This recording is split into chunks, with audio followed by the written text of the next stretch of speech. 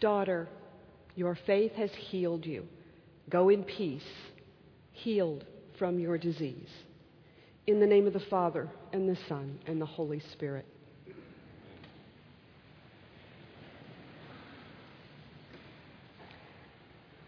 This is only the second time I've been in this pulpit, and I have to tell you, it's just as high this time as it was the last. Well, today is your lucky day. It is 2-for-1 Sunday. Not just one, but 2 healing miracles.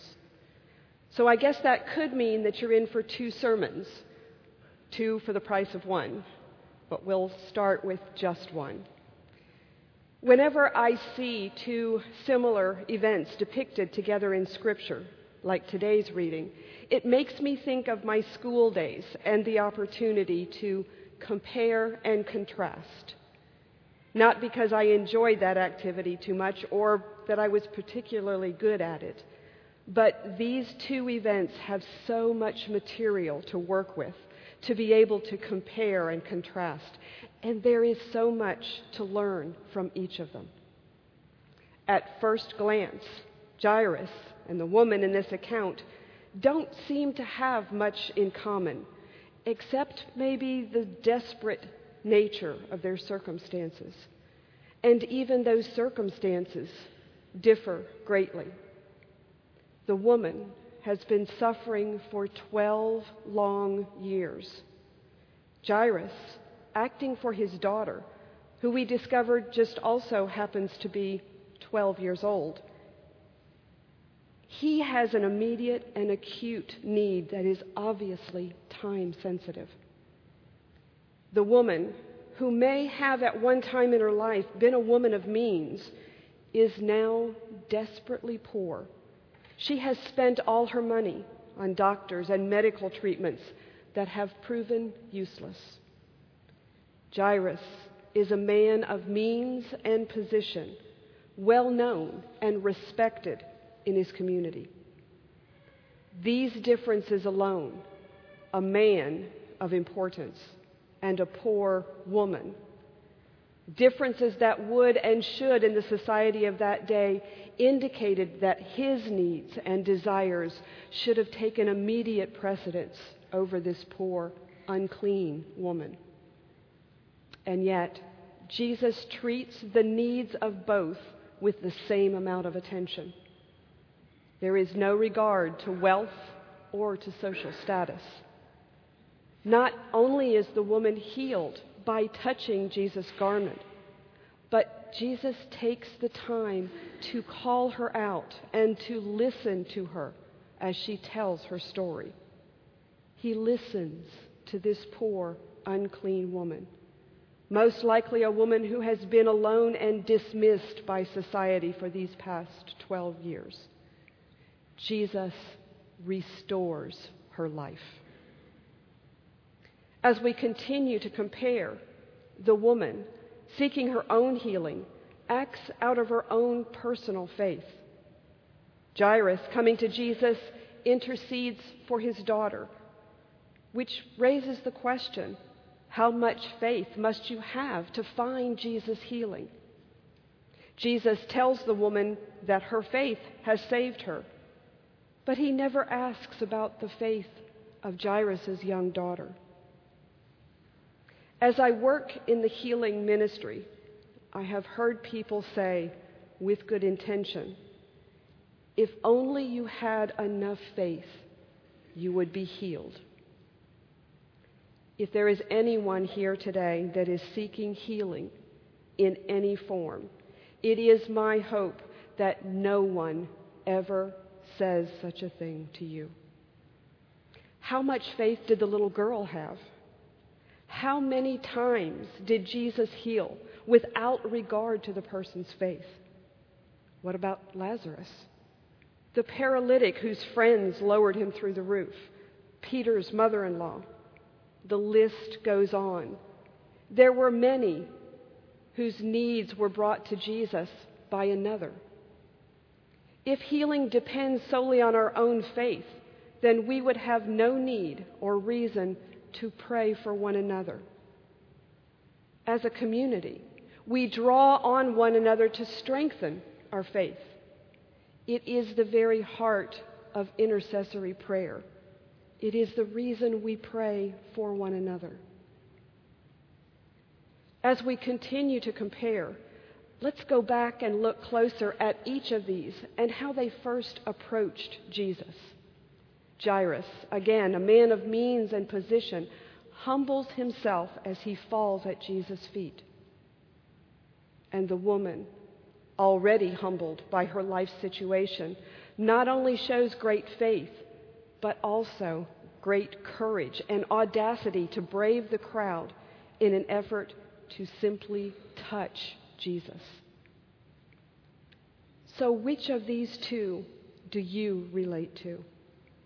Are you Jairus, a person who has been blessed with means and position, who humbles himself, who knows that all the means and position in the world is no substitute for the healing and loving power of God?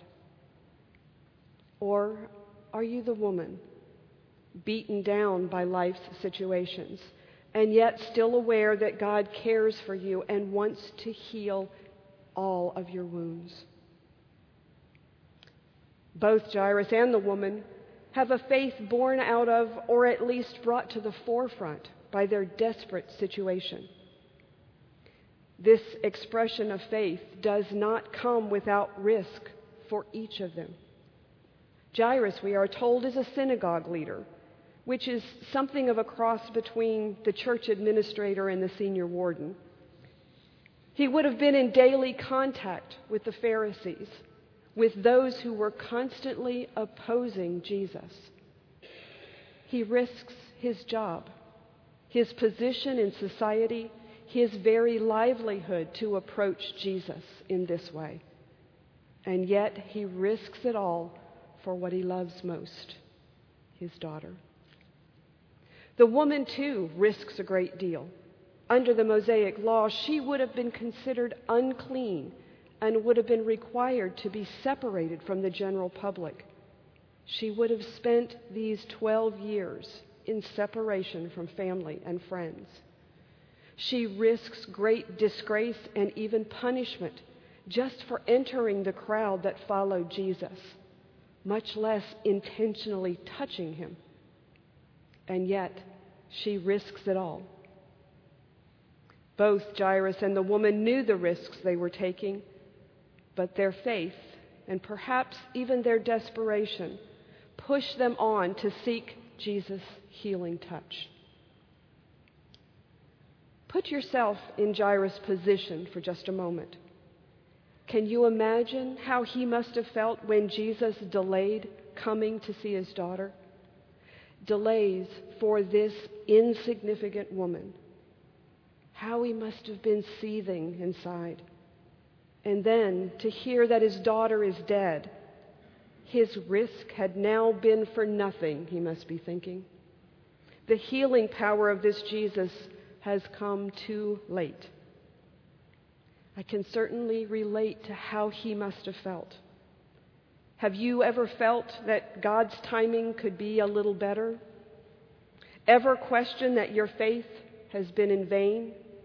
That it's been worth the risk? I'm sure Jairus must have had these thoughts as well, if only for a moment or two. How often we too want to dictate to God not only what we want or need, but the timetable that we want to receive it in. We feel like Jairus must have felt. We want Jesus to hurry up, to attend to our needs now. Even today, and maybe especially today, acting out our faith can be risky. The need to be accepted by friends, colleagues, and even strangers in what may actually feel like a godless society can make us hesitant to speak or to act in faith. Hesitant to acknowledge God's presence in our lives and in the world. I think about how many times in my own life that I've been unwilling or unable to say or do something I know I was called to do but can't seem to make myself take the risk to do it. Opportunities to right a wrong, to comfort a stranger. Opportunities to bring God's word into a difficult situation. And I will never know what might have been possible if I had just taken the risk. So whether you find yourself today relating to Jairus, needing to find the faith to humble yourself, to give control of your life to God, or relating to the woman beaten down by life, needing to find the faith and the courage to bring your life broken and perhaps unclean to the feet of Jesus for his healing. Let me encourage you. Take the risk. Act in faith. You might just find a third miracle today. The miracle of God's healing love for you. Amen.